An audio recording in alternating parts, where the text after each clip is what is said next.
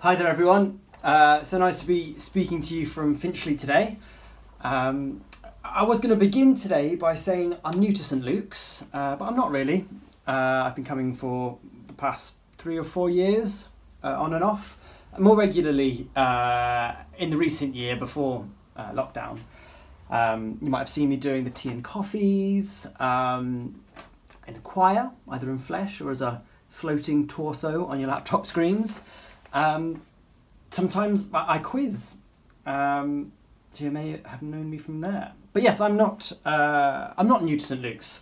I've been embraced, I've been welcomed and accepted by a loving community. So, thank you. But today, I want us to think about those who are outside of our communities. Now, I don't just mean the community of St Luke's. I mean all of our many communities that we inhabit in our daily lives. Who are those who are outside the kingdom of God, to quote Jesus from that most famous parable of the sower? And how do we treat people on the outside? Now, the parable of the sower is a classic. When I learnt about it as a child in Catholic Sunday school, I learnt all about how I needed to have a fertile heart, to be ready to listen to God, and to be a good Christian. Not like those by the wayside, who are easily lured by the devil, and not like those stony-hearted people who are fickle and shallow, Christian when they need to be, and certainly not like the thorny-hearted ones who care about money and worldly things. No, no, no. I didn't want to be like them. They were the sort of people to define myself against. Not long after learning all this, I did my first Holy Communion. Had some bread and wine for a few years. Then, at around 13, I went on the confirmation retreat. There I argued with the priests about all sorts. The Big Bang, evolution, the Crusades, homophobia, general intolerance. Yes, I was a bit of an annoying child. But one of the things that I was frustrated with was this sort of us, them, inside, outside dichotomy that we get a glimpse of in the parable of the sower. Why does Jesus differentiate between the disciples and those who are on the outside? Now, disappointed with the priest's responses, not that I was asking those precise questions, I decided Christianity wasn't for me. And I was fine with that. For about 10 years, I saw Christianity as a self-congratulatory club of sanctimonious do-gooders who defined themselves against people they saw as bad. At university, I befriended an anthropologist with whom I had many conversations about religion. We talked of religion as a universal human construct, something hardwired into humanness. At the same time, I was reading the Bible as a literary text for my degree in English literature. For my master's degree in medieval studies, I immersed myself in rich and beautiful Christian poetry. I then went on to do a PhD exploring the human yearning for unknowable things, in particular alchemy and the Philosopher's Stone. Now, what's all this got to do with being on the outside? Well, I thought that in Christian terms that I was on the outside. I had this sort of academic fascination with Christianity. I was analysing it from afar.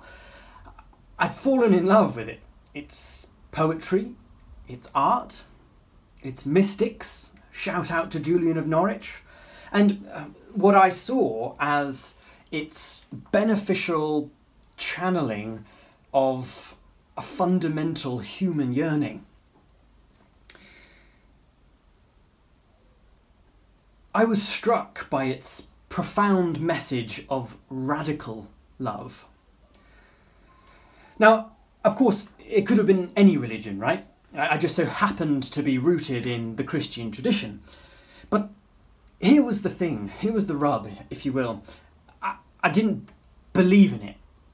In the virgin birth, the miracles, the resurrection, in this bearded image of God I'd held on to from childhood. To use the words of Emmanuel Carrère in his short-lived born-again fervour, I didn't believe the simple fact that Christ was the truth and the life. So I stayed on the outside.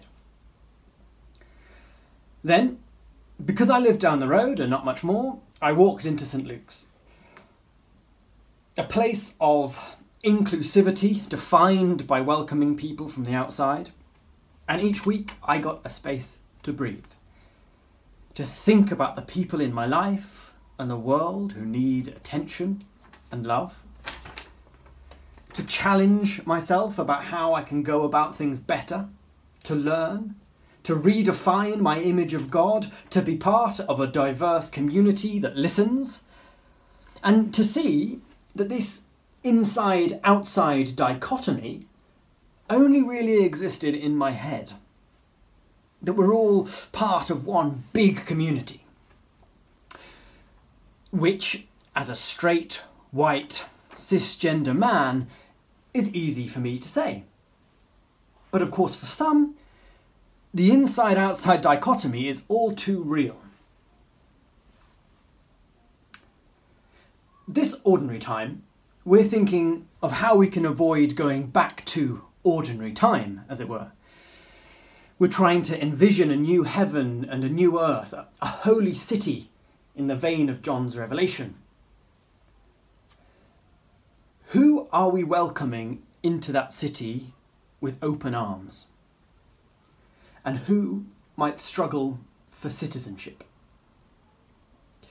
I'd like us to take a couple of seconds now to think about who might not feel and who might not be welcome at St. Luke's. At your dinner tables, at your workplace, on your streets. When you say us or we, who sits outside of that? Now, you may have placed people there by choice, people who we define ourselves against. I'm confident that we would put racists, homophobes, climate change deniers, and bigots of all manner in this category. But we may have placed people on the outside through neglect. Does your us or we speak in a certain way? Have a particular sense of humour? Set of political beliefs? Gender? Ethnicity? Now here's that big question again. How do we treat those on the outside? Sometimes we might want to keep them on the outside. I mean, in a way, Jesus gives us the thumbs up in Mark chapter 4. But I do wonder whether there is a possibility of holding true to our values, sticking up for what's right, whilst also acknowledging, to borrow those most powerful words of Jacinda Ardern, that they are us too.